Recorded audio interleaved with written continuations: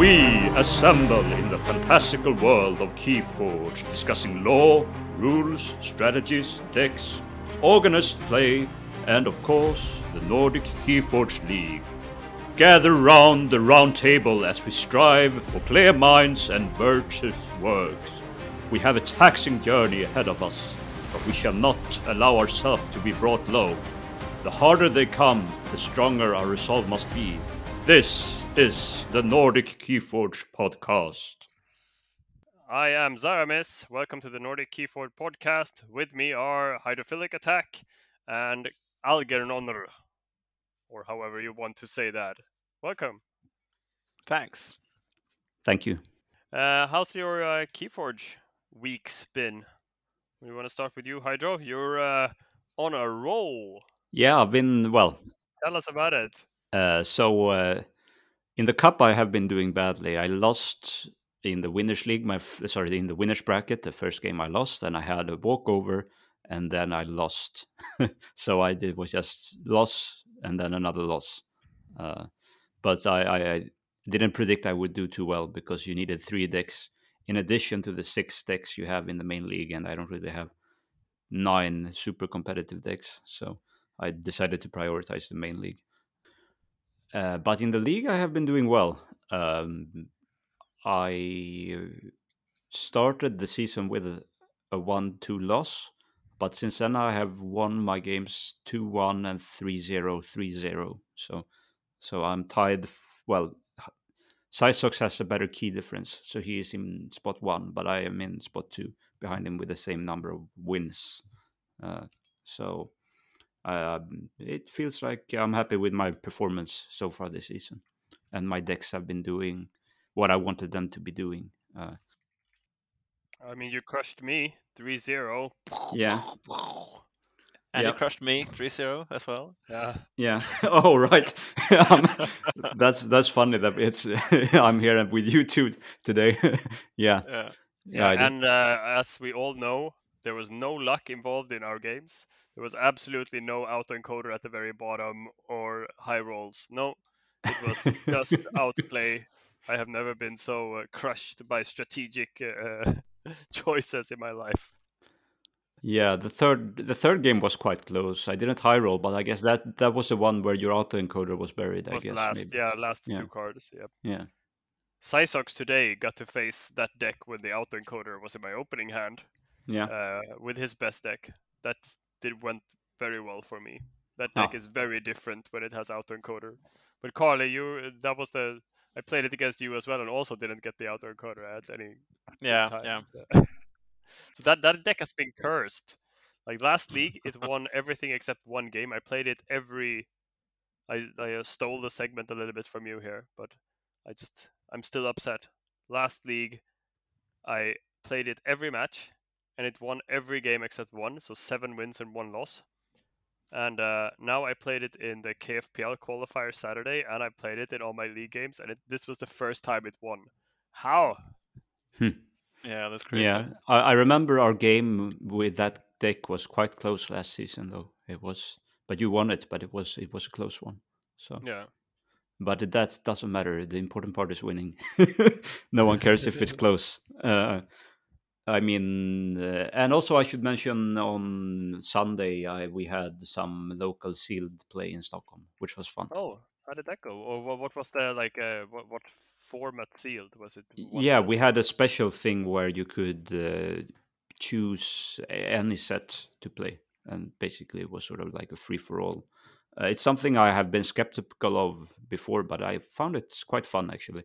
I think especially now that it will take so long until we get a new set, it's good to mix it up in ways like that. So, was it a good spread with like what sets people used? Yes, we had 1 Kota deck, 2 Dark Tidings decks, and 3 Worlds Collide decks. Oh, okay. But it was fun. Yeah, it was fun. What won it all?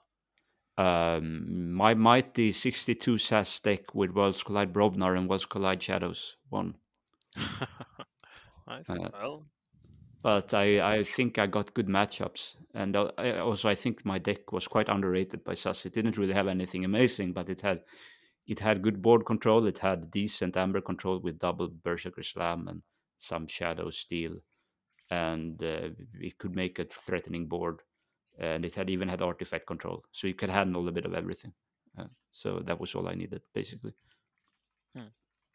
So, what about you all? Yeah, apart from what I already started saying, it's been very very rough. Mostly because of like I was out traveling, that I've been very sick, and as you know from this podcast, I like being prepared. I like knowing what I'm going to ban ahead of time. I like thinking about what my opponent is going to pick or ban, and then try to predict the order they will play in, so I get good matchups.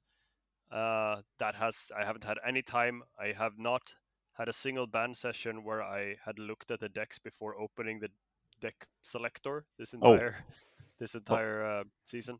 So, okay. but I decided quite early on that with all my events and everything going on in real life, I wouldn't have the time to be as serious as I wanted. So I've just decided to have fun, and I think I've been able, apart from the game against you, maybe a little bit Hydro. Then apart from that, I've been in pretty good spirits. I think maybe Carl, was I salty? Yeah. No, not too much. I think you No. kept your I've spirits up. been feeling Yeah, very okay about the losses, and I've just been thinking, okay, next season I'm gonna come back and have fun, and yeah, yeah. So we talked over voice in our game, and I yeah. didn't notice any sort of unproportional saltiness from you either. So That's very good. I'm happy because in that game I felt a little bit too salty, especially in the second one when I was like, whatever, let's move on. Hmm. Hmm. Yeah, it can be tricky though, like to keep your spirits up when, because I've had seasons before where I picked decks, more like maybe not the strongest decks that I think could be like with specific combos or themes or whatever. And then I think, well, even if I lose, I'll still have fun. But then I lose a bit too much, and Hmm. it starts to really get not very Yeah. entertaining after a while. So, but like you have still won. We are before our game we were tied, so you have Oh, still yeah. It's absolutely no done okay, I think, catastrophe. with those preparations. And I took a game of Cysox today, and our key difference was 7-7 Hmm. in our Mm, match. So uh, I'm happy with that. Like he yeah. has really really good decks, and my decks performed okay. Um, Mm, One of them was definitely my mistake, where I gave him a mark of dis target at the very end of the game. I didn't think about the fact that he had a way to bounce, but first remove the shield and then bounce a character with capture. But apart from that, it was the KFPL qualifier. I had to cancel the cup because I realized I wouldn't have time to have fun in that, so I canceled before my first game. mm. The KFPL qualifier went crappily, uh, but it was also like I signed up very spontaneously and just played a What deck was the that I wanted format to play. for the qualifier? It was a single deck 2 game survival, so Okay.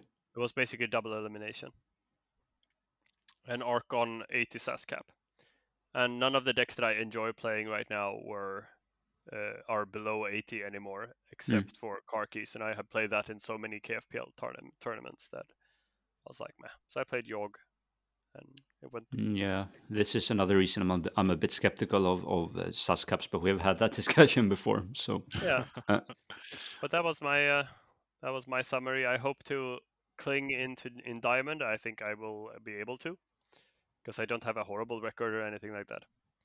Yeah. how about you, Algernon? Yeah. So in the league, like last 2 weeks have been the games versus you two, and the one went horribly wrong, as we've discussed, and the other one we played just the other day versus Zaramis, and that went over my expectations. Um, so a 0-3 loss versus you, Hydro, and then 2-1. Very tight games overall versus Zaramis.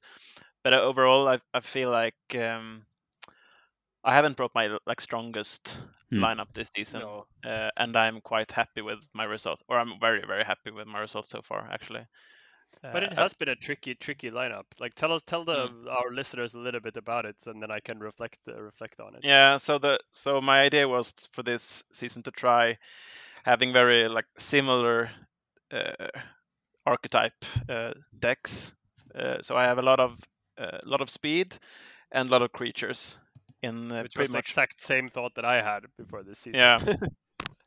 But the decks, I think your decks are overall a bit stronger because they also have like creature control. My decks have very limited creature control, and some of them have very little little amber control as well. But like if you get a good start, you can have a it can go very fast if you get to reap. Some of them are very high rolly Yeah. and were very hard to deal with when they. Yeah, so I suppose I've been lucky in most games so far, or most matches so far, that I've actually been able to pull off wins versus, I think, generally speaking, better decks. But also, all of the decks are ones that I've played like a lot, so I know how to at least maximize their performance, I think. But then again, it also needs to be a good draw in order to actually win with them. But I've had like close wins and close losses, so I don't think it's been like just luck. It has been also that the decks actually can perform at this level, which I've been happy with. So one thing I noticed about your decks is 4 of them are very similar to each other, and 2 that are a bit different. So it's kind of you probably will get to play at least 2 of those decks that are very similar, so you get to play that play style you want to play. Yeah, exactly. Yeah. So. Yeah, and I've been wanting to try this like method of deck selection for a bit. You just haven't had the decks really, or not having had the decks play them enough, maybe. Like enough similar decks that I also enjoy playing and have a good record with in competitive on TCO. So what do you think? Would you do it again? Like, do you think that the method of choosing decks was successful, or was it mostly an I fun think experiment? overall the method is very successful. Like if you do have 6 very similar type of decks, yeah, I agree. I think it's a very strong thing because it makes your banning so much easier and it makes it more tricky for your opponent to ban. But then, like, what type of deck would that be? Maybe that's some kind the of hardest meta analysis that you have to figure out, and also you have to have the decks then that would perform. So this isn't a deck lineup that could ever win Diamond, but it's a deck lineup that can survive Diamond apparently, or I think so anyway, which is what I'm fine with. I actually focused more on the cup this season. I have some of my best decks there, I think. How's it going there? It's going good. I'm in the, I think, semifinals for the winners bracket. Nice, very nice. Yeah, I had a very good lineup in the cup when I left it. I had like Sultan, Reeves, and another like a destructive Infernus creature destruction deck. Yeah, so it's a nice, like, interesting season, just because I think people have very different approaches in how to, like, where the focus is. Is it the cup or the league? Yeah. Anyway, let's move on to our main segment for today with those recaps about how we all got crushed by Hydro. Today, we are going to talk about something that I think will be relevant for everyone who is playing Keyforge in this time and this place in time because of the hiatus that the game is in. It has been said that they will be doing some kind of relaunch, that they're working on a digital client, and we brought all of that up in a previous episode. Today is about how do we make sure that we still have fun when this has happened to a game. Like, what makes it fun for us, or how do we get excited about yet another season with the same like sets and so on, or how do we keep live play going? So I figure we will start by just going a short round with what do you do personally to keep your engagement with the game up? Carl, would you like to start? Yeah, like personally, I don't feel like I'm too. I don't feel like too affected by the hiatus. To be honest, I don't think the lack of new sets will diminish my like joy of the game.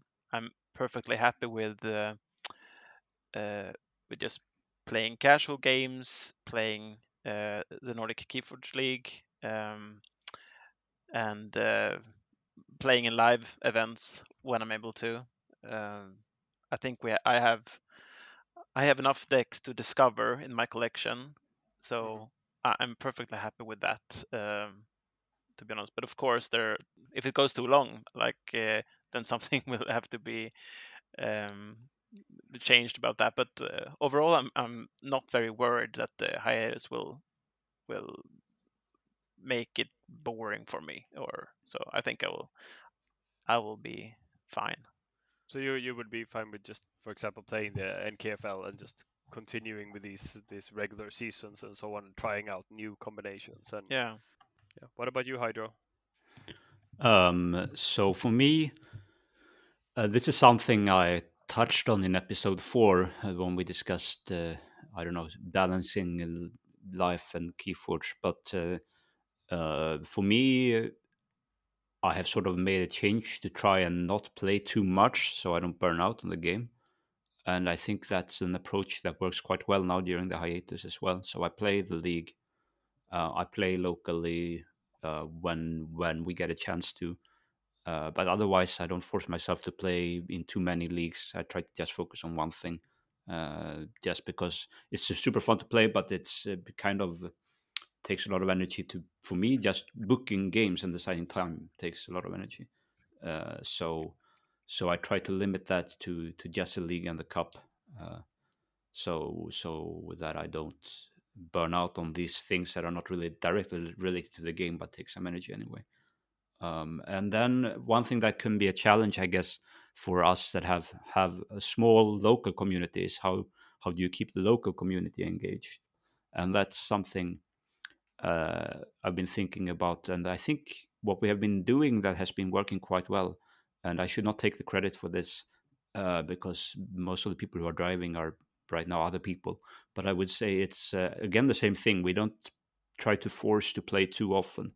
Like during Worlds Collide and Age of Ascension, we try to play every week, and sometimes we would just have 3 people coming. Hmm. But I think it has been working better for us to play. I don't know. Someone says roughly once per month, "Oh, this Sunday is okay," and usually everyone says, "No, not this Sunday. It's too short notice," and then we decide the next Sunday. Um, and it's roughly one time per month or something like that, every 4 or 5 weeks. Uh, and then we get good turnout. We get sick. We have gotten 6 to 8 people every time since the hiatus announcement, which is good for Stockholm, I would say. Yeah. Mm. Um, and the other thing is, I know that I like playing sealed and I like playing the latest set sealed, but I know that the latest set is not super popular with everyone, so you have to be a bit careful if you play. You can't play Dark Tidings sealed every time because people are going to Mhm. get tired of it. So Yeah. thinking about how to vary, maybe try things like we did, like a mixed set thing, or playing, I don't know, Age of Ascension or Worlds Collide sealed or something else. We have done some mass mutation sealed, but they have run out of decks basically most places in Sweden, so probably we can do more mass mutation Yeah. sealed in the future. Me uh, and Gunnar bought 4 of the last displays in Sweden. He heard that there were some in Västerås, I think, and he drove there for like 2 hours to buy 4 of these displays, where Cysox had already been there buying like 5 displays. hmm. The last displays in Sweden. I was thinking about going there as well because I saw the announcement, but then I got a message on Discord from Gunnar. He said he's already been there, so no need. Cleaned it out, yeah. Yep, yep. So, and I guess it's not only it's they're out of mass mutation in Italy as well, from what I've heard, and maybe some other places as well. So, yeah, I usually don't buy. I don't recommend usually buying decks in bulk, but I don't know if you want to have a stash of mass mutation to tide you over. Maybe it's a good idea to Yeah. try and Mm. find products. Don't wait for a sale if you want more. Just buy what you can find if you can find something. Uh, Yeah. right. Yeah, So what definitely. about you, Saramis? For Well, that actually brings me to one of the things that I am doing, because I think I'm like, I have always been a person who has very easy time just pausing something, but I do like feeling up to date and feeling like I have a problem if I pause the league too long to feel like I felt that momentum. But having opening old sets is still very fun for me, especially if you can organize tournaments. So me and Gunnar are holding these sealed tournaments where we take one display each and we play them all against each other, and then we make a bracket out of that, and then we just play all of these games to finally, and it's like 2 deck survival. So we will finally have a winner that has not lost 2 games. And that kind of tournament is something I would like to do either with people online or in real life with lots of my mediocre decks as well. I would have loved to take just a whole bunch of the 60s decks and see which ones are the best. Mm. Or for example, take one of you or so and just grab 20 of our least played decks but that look a bit fun, and we put them against each other and have a 2 deck survival. And then, yes, it means that sometimes we get play 2 of yours or 2 of mine against each other, and we just random who plays what. But I find it's a very fun thing to see what kind of decks win in these less than optimal tournament situations where you just throw a bunch of decks together and see what decks come out on top. What decks, Yeah. and so far we've found really interesting results for those things. It's a way to use your collection or open new decks if you want to. But most of all, it's a way to discover decks that are actually a lot of fun to play and a lot of weird interactions that you would never see if you just, you open the deck, you see it's not a top deck, you put it aside. Or you Mm. play it twice on TCO and you get stomped or whatever. Then you will never notice that it actually has these interactions. Yeah, I agree. That's definitely something I do. so I will note. I want to say I once did something like this. There was a player I played against sometimes on TCO, and he had a collection of decks back when I had more time or time that I should have spent on doing other things, and I was spending it on Keyforge. And he had a collection. He had his collection of decks, and he wanted to play them against each other. So I played against him, played with his decks, and we uh, did did that kind of tournament that you're describing, Yeah. and it was quite fun. Uh, so Mm. so yeah, if you get the chance to do it, it And it can sounds also like a be good done idea. over a long time. Like you just put up a challenge bracket and you can play over weeks. Like Yeah, that's that's what we also did. We took Mm. yeah, maybe he would ask me, "Are you free to play? I don't know, two matches today?" And we did, and yeah, then maybe Yeah. yeah. That's great. Yeah, I've also done plenty of that kind of tournaments, both like solo, played like opened when I bought the display, and then like 4 extra decks, so I have 16 decks playing them Yeah, versus each yeah, other, just to find like what decks in this bunch are the most fun or best, or and just to actually get plays with all these decks. But also done exactly what you described with other like community members of NKFL, like where we pick maybe 9 decks that we haven't played that look sort of interesting in the collection, yeah, and yeah, we just roll which deck to use versus which deck, and then after 2 losses they're out, and then like yeah. continue Exactly. Yeah, just to get the games in. I think it's really fun, and also just a way to like I've always liked playing decks in my collection versus myself to actually just get to know them. I feel like yeah, I get to know them better when I also know the opposition, sort of.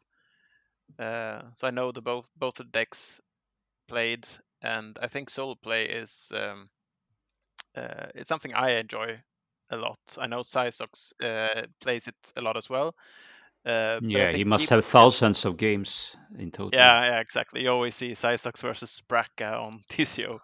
Um, yeah, but I played uh, also like physical decks same, versus each same. other. Just at the table. I've had Yeah, entire tournaments at the table. yeah, but it's faster and easier on TCO, obviously. But like when you actually shuffle the decks, you look at the cards, sort of you get to I don't know. For me, it works better to like remember what deck does what, and it holds like more special place than in my collection. I know what it does. I still have from Mass Mutation onwards. I bought a lot of decks at the same time, but I didn't get to really play them enough to like make them memorable. So I still have very much trouble getting through my Mass Mutation collection and not knowing like I see that I played this deck 10 times, but I have no idea what it is. I recently bought two displays, or recently, a couple of months ago, but two of the last ones at Webhallen maybe, or Spelefolk or something. And I only really played one of those 24 decks, and that's the Separador deck that AlgernonR took from 75% win rate to 70 or something like that. I was like, look at this great deck. Bang, boom. Ow, ow. That's the only deck I've played among them. I played them a couple of times, but not enough to really see if they're good. They looked okay. Then I tried some of them, and they weren't. They were like meh. Yeah. But since we are all apparently people who have no problems with a hiatus of new content, but I know that a lot of people are. Is there some way, apart from buying new decks or rediscovering your own scene, what do you think, for example, about these solo adventures that people have started creating? Is that Keyforge for you, or is that something else? So they printed the. I mean, they released like the official Rise of the Key Rack, and Yeah. I have that one printed out on actual cards, but I I haven't gotten around to playing it. I think actually I would enjoy playing it, but I just haven't gotten started with it. Yeah. I've But tried it like maybe 5 times or something, hmm. but I think it's I'm not sure. I do enjoy solo play, as I said, but I don't think it feels Keyforge to me. Really, it feels like something else. Um, It feels like another game, but using the same cards, or yeah, pretty much. And I also think you have a very specific deck type that does well in that scenario, and you can figure that okay. out quite quickly. So, like, I don't know, maybe as together with someone to play like a cooperative thing. Mm-hmm. Just like a solo adventure didn't do it for me. I enjoy other ways of playing Keyforge solo more, so I don't see any reason to Yeah. play those. But it is nice that it exists, obviously, and hopefully there will be more scenarios as well. So I will say I have played a bit on my own Arkham Horror, the card game, uh, and I have enjoyed that a lot actually. So, but I haven't gone all in on it and bought because if you want to go on all in on that game, you don't have time and space and money for anything else. Uh, I have everything from Arkham okay, Horror. nice. Yeah, but I've enjoyed playing that a lot. So I think. And I think what they do to keep people engaged in that game is they always release new content. So if they want the Keyforge event, if they want people not to get bored by the Keyforge adventures, I think they need to release new content more regularly, like at least a scenario per month. Because you don't think that the player-made scenarios will fill the same quota Player-made anymore. scenarios may actually fulfill the same ones. I haven't played them, so I can't speak for if they are good or not. But of course, stuff like they won't probably have as much newly created art and things like that, which I think is important for these kind of Mm-hmm. things. Yeah. Uh, so it Mm. will not be quite the same, but I'm sure they can be. I'm sure there are some talented people who can make their own art and also design them well, but then probably not release those at the kind of timing like frequency that would be needed to stay engaged in that way that Yeah, someone like FFD could if they decided they wanted to. Devote the time to it. Yeah. yeah. You also could feel like they should maybe devote the time now, where they when they can't make any content like Yeah. regular sets and stuff, to do that to release more solo scenarios. I guess, but they also have the stats on whether people actually like if it was actually popular or not. It's hard for us Yeah, to say whether it was actually like a successful venture or not. Right, but I'm not sure. yeah, I that's true. think those stats can be misleading because it will see how many people went and downloaded the PDF or whatever. But some people sent that to a printer and shared it in their community, and I'm not sure Yeah, how they can track that that's if true. they That's can. true. And it's Uh, also just a way to actually show the your community that you are active and still do stuff for the game, which I think like on a just communication level would be good for FFG in this Yeah, I situation. think that we are pretty. I think everyone will always agree that whatever FFG can do to make us feel like they're doing things, even if we know Yeah, that the exactly. algorithm is broken, is something good. Uh, for me, it isn't needed. I would rather that they like if the choice is between do some small things to make it feel like a slowly dying game versus not do anything at all and then actually devote time to it when they need to. Like if they can let everyone go from working on Keyforge until they have fixed the algorithm and fixed the online client and then re-release it. I prefer that to them trying to artificially keep a game alive that won't have any new sets until that happens. so yeah, Uh, I mean, I remember some Crucible casts where they really didn't have anything to say, and it felt like they just released it to release something, and they yeah, always felt those episodes felt like a waste of time. Like there was 5 minutes of good content and 25 minutes of filler in those. So yeah, uh, they should avoid doing that at least. I think. yeah, Um, I agree. But something I think they could do though that I think would be interesting is I don't know, they could spoil just one card per month or something from Winds of Exchange. That would get people talking a bit, at least maybe. I would enjoy Mm-hmm. that. If they really pace themselves with that, they should be able to do that without giving away too much information. Uh, Yeah, I agree. But there's of course one big other thing that people find exciting, and it's tournaments. And we've seen that pretty huge tournaments in Italy, and what was it? Was it in Spain as well, or was it somewhere else? In Uh, US as well, yeah, Keyforge in, Live in the US. oh yeah, with Keyforge Live happening. What do we think? Like, do we think that the tournament, like the player tournament scene, can survive? I know that when I played Game of Thrones, it was the player tournaments that actually became the biggest ones because the FFG ones were never as well organized as the player ones. And Mm. for example, the tournament of Stalek that was like in a castle where people drove or flew in from all over the world to play in this 300 people tournament. Like the professionalism of that kind of tournament was so important for that game. You could even say that it was the thing that kept it alive. Do Yeah, we think that Keyforge has the potential for those kind of tournaments in these times? Would you yeah, I go? think Like if someone with enough production value arranged something in Europe, would you want to go? I would consider it. But then again, I have 3 kids, so I probably wouldn't go. Yeah, But but in like, I would theory, like like to go.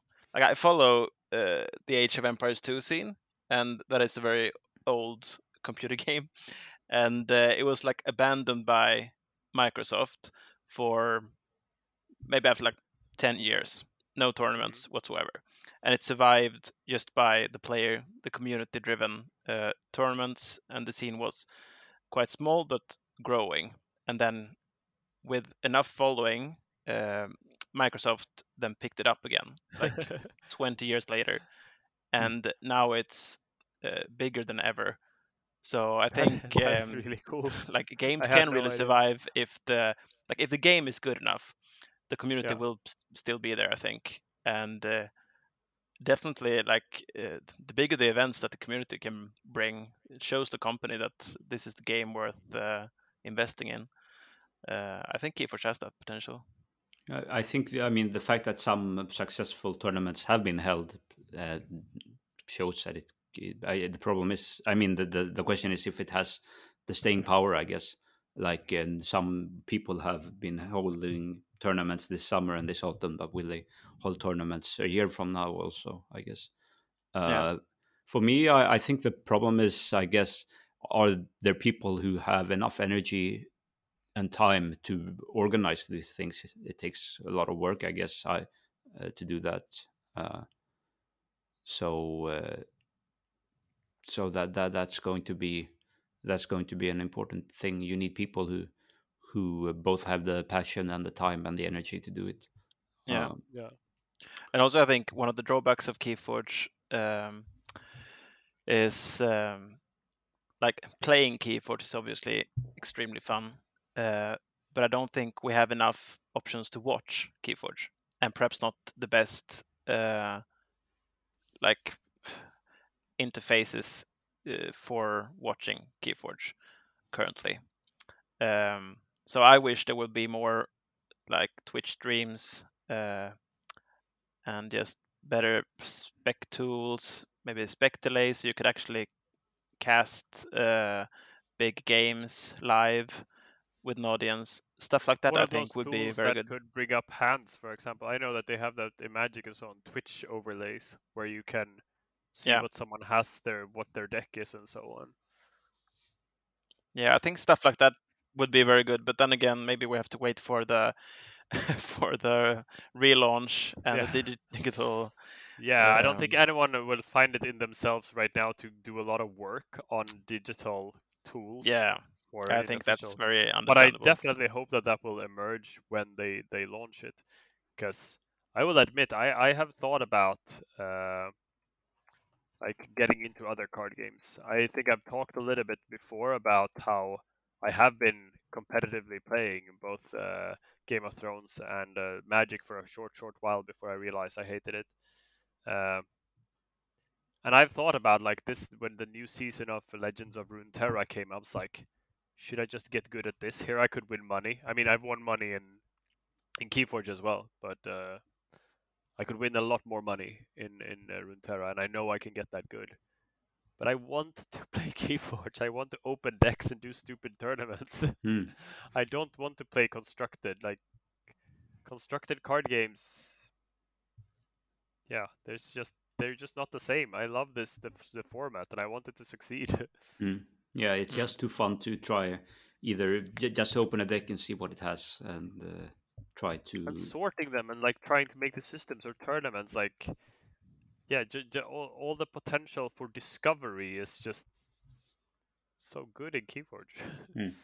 Yeah, I have a very strong belief in Keyforge. Like as a game, I think it's Concept, strong yeah. enough that a relaunch will both. There will be a lot of like the core of the existing community will still be there, I think, and I think also it has the potential to draw lots of new people as well if Yeah, FFG does it with right. an online client, I definitely Yeah. think so too. Because Yeah. the game is so fun. Like I have been dreaming about this whole. If they enabled pay 50 kroner get a digital new deck, oh man, I would run out of money so fast.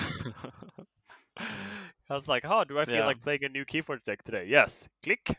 Oh, Yeah. awesome. If it can be played on a phone on my commute to work, Yeah. then yeah, I mean New that deck would be every a really morning. difficult that would be a really difficult interface challenge, I think. But if they can figure it out, then that would be Yeah. dangerous for my wallet. Yeah. Yeah. Indeed. Yeah, but I think like a big like maybe the biggest problem for me would be just the lack of product under like how long is this time and will we run out completely of product Yeah, That's a good point. in can't meantime? we even buy AOA? Like, no one wants to Yeah. buy AOA, but we will in the end. Like, Yeah, exactly. But because just opening decks is that that is a is lot of the fun. So definitely. For me, I if I can't in local play, I much prefer sealed over Archon. So Same. if they Yeah. run out of decks completely, so you can't even hold sealed events, yeah, that would be very sad.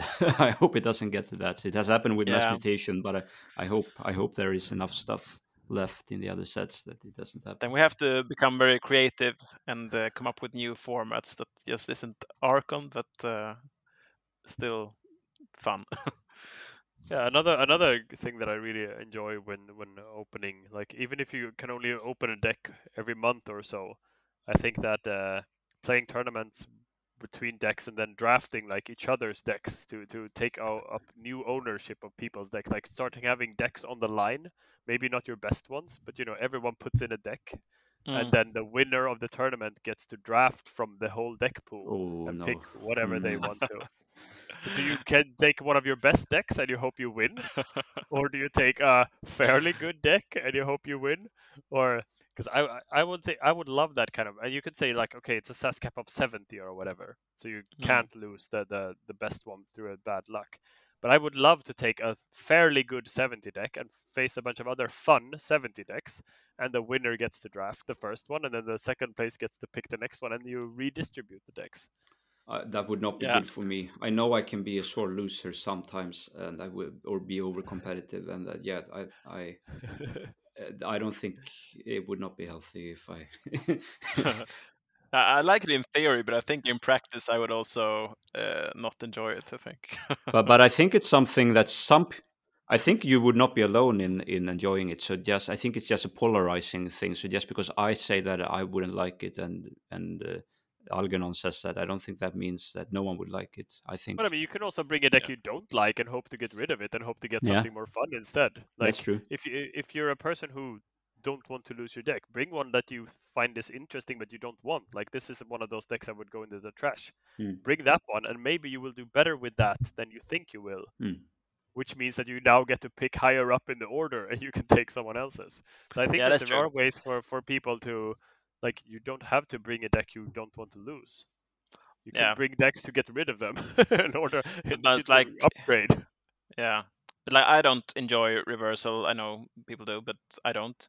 But that's because I like to play good decks generally. So even if in that kind of format, I think I would be more inclined to play decks that I think is fun, which then would be good, which I then would feel bad if I lose. I think overall. I don't I can see. Like, I have a lot of fun decks that I wouldn't mind losing, like that I wouldn't mind giving away or whatever. Decks that I've been like, yeah, this has this special little thing, but if someone else wins that deck and picks it, they also have to pick it. They have to find it's a fun deck as well. Then I have quite a lot of good decks that I never want to play. And I would bring them to that kind of tournament and see if I can like something about it, and if not, then I get another deck instead. Like, it's a way to keep the decks fresh after. So you get a deck that at least has some kind of value from someone else, and you get to get rid of a deck that you would never play on TCO, for example, because you always have another you choose before it. Yeah, I will tell people out there to try this draft round robin format. Where you need a better name for it. Yes, let me see. The round table. Oh, good. Perfect. Yeah, sounds intriguing. Who gets to be Arthur and pick the winning deck, or pick a deck first? Yeah, so round table format is the name of this. Okay, yeah, sounds good. 10 champions assemble. So I have a question that has come up with regards to this hiatus. When do you think, like, if you think like this is the time when the FFG needs to have sorted this out, like what's the latest time they could release Winds of Exchange and the game could pick up? When Corona is no longer an issue.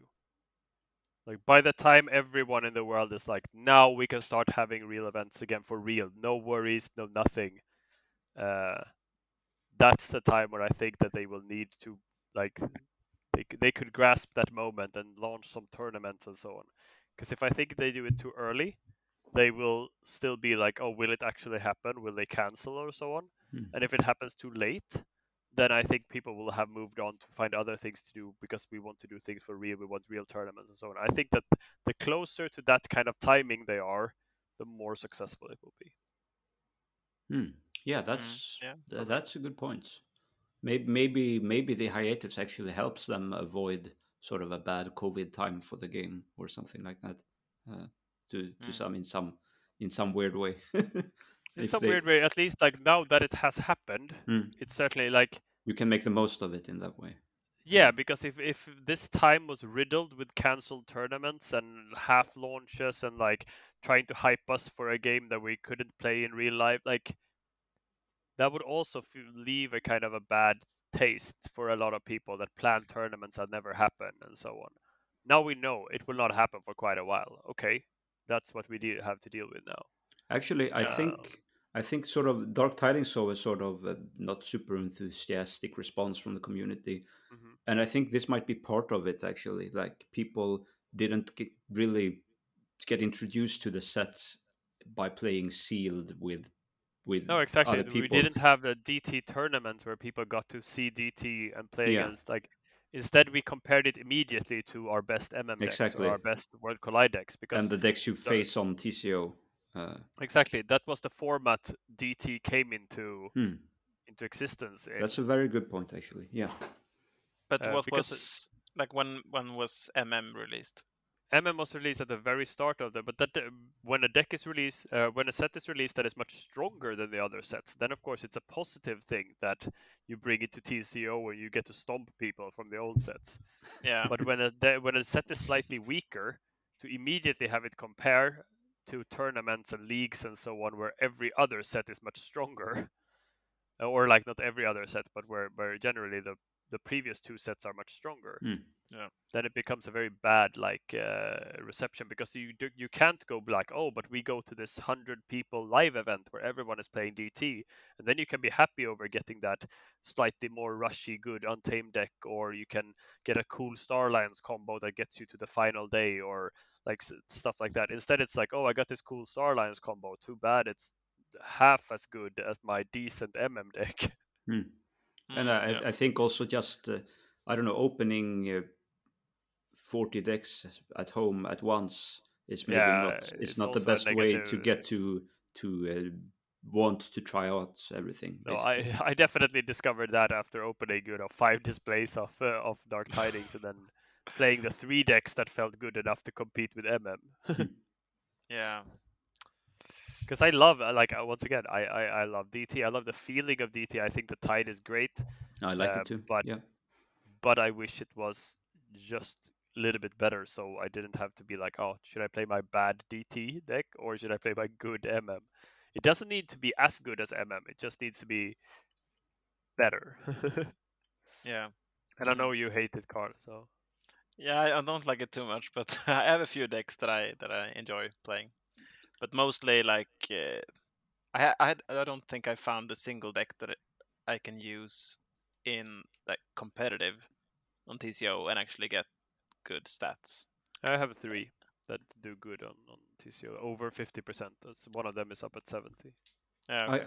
I can give a good recommendation for how to get exposed to interesting DT decks, and that is to use the sealed function on TCO, because people tend to upload their stronger decks, import the stronger decks into TCO.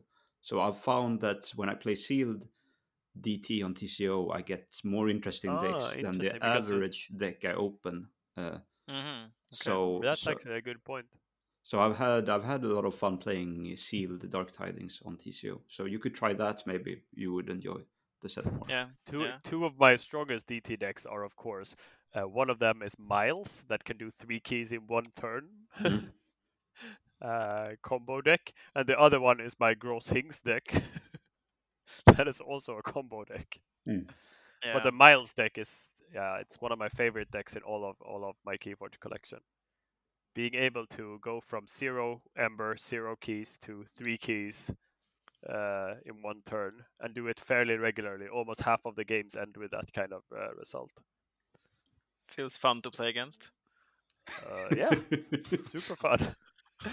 But I mean, it's people actually have not been very negative about it. So for our listeners here, I'm just going to give you a very short rundown. It has a final analysis, library card, several draw pips, data forge combination, with also theory or conjecture that allows you, which is like a wild wormhole. So on the library card turn, and a phase shift as well, because why not? And a key frog, so I can phase shift into key frog and do key sheet that way as well if I want to, before final analysis. And lots of creatures. So the thing it does is once it activates the library card, you have a very high chance of drawing the entire deck and then only having logos with draw pips and data forge. So and I mean, there is a very clear counterplay to that, which is to destroy purge your library card. The library card. Yeah. So it's not like it's a deck that's impossible to face either. So not at all. Like it isn't inevitable, and it also means that people, if they see it, they know they need to hold their artifact control, which can be used as well. It has speed 20, so it's a fairly good deck in other ways as well.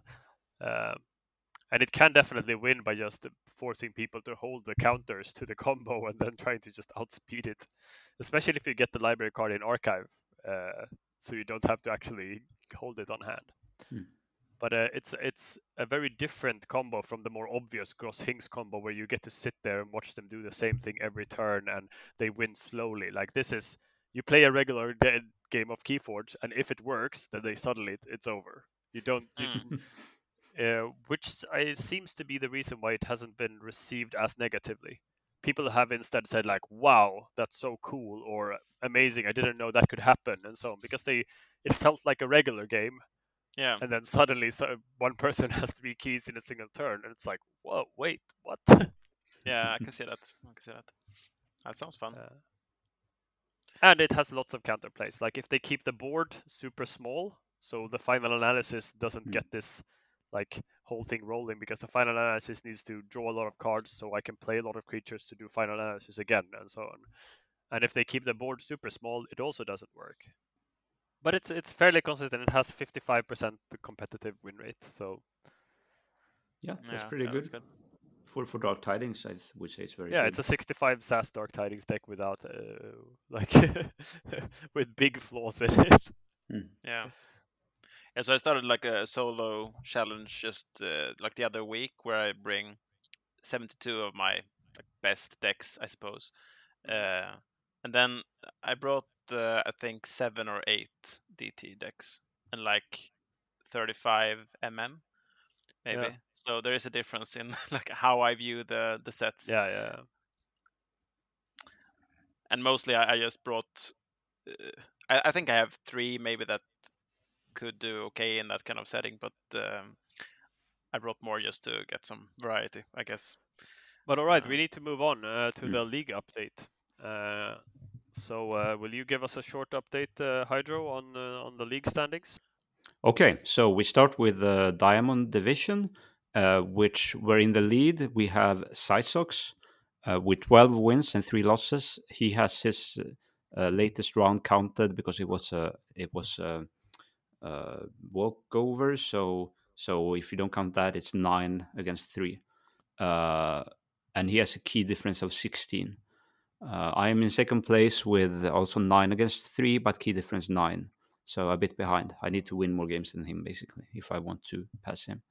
And then third place, we have Stoffson with 8 wins, and also Algernon has 8 wins, and Zaramis has 7 wins. Moving on to Platinum, we have Mr. K-Pop has been doing very well. He is at 10 wins versus 2 losses. So he's in the first place. And then in second place, we have Irrelevant ID, 7 wins versus 5 losses. And then we have behind him 4 players with 6 wins each.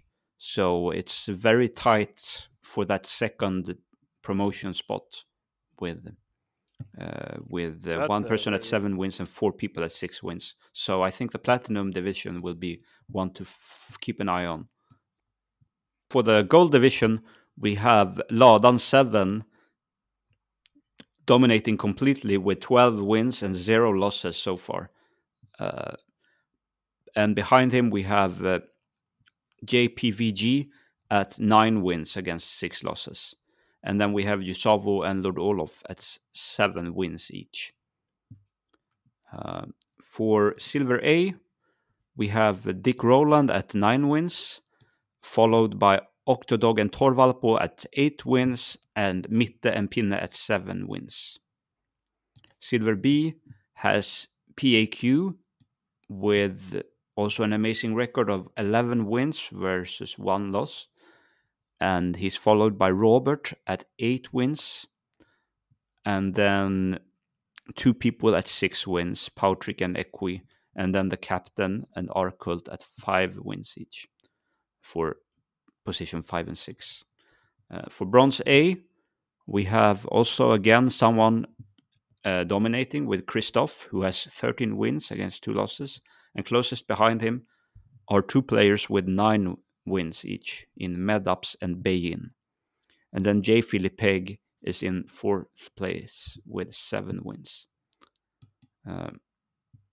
Bronze B has Martian Dog at 9 wins, friend of the podcast.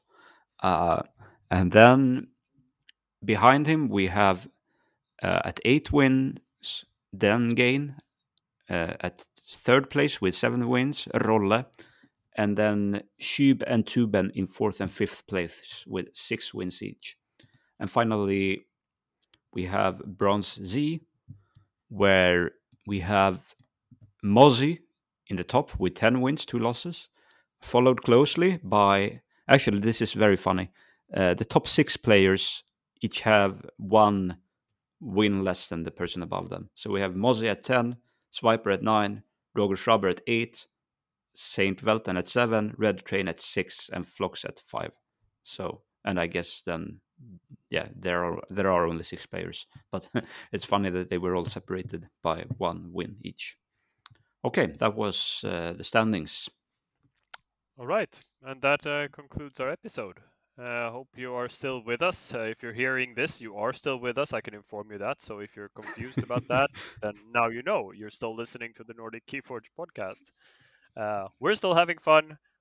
Make sure you have fun as well, and play a round table. All right. I am Zaramis. I've been your host tonight, and the other 2 with me are Hydrophilic Attack and Algernon. Okay, bye everyone.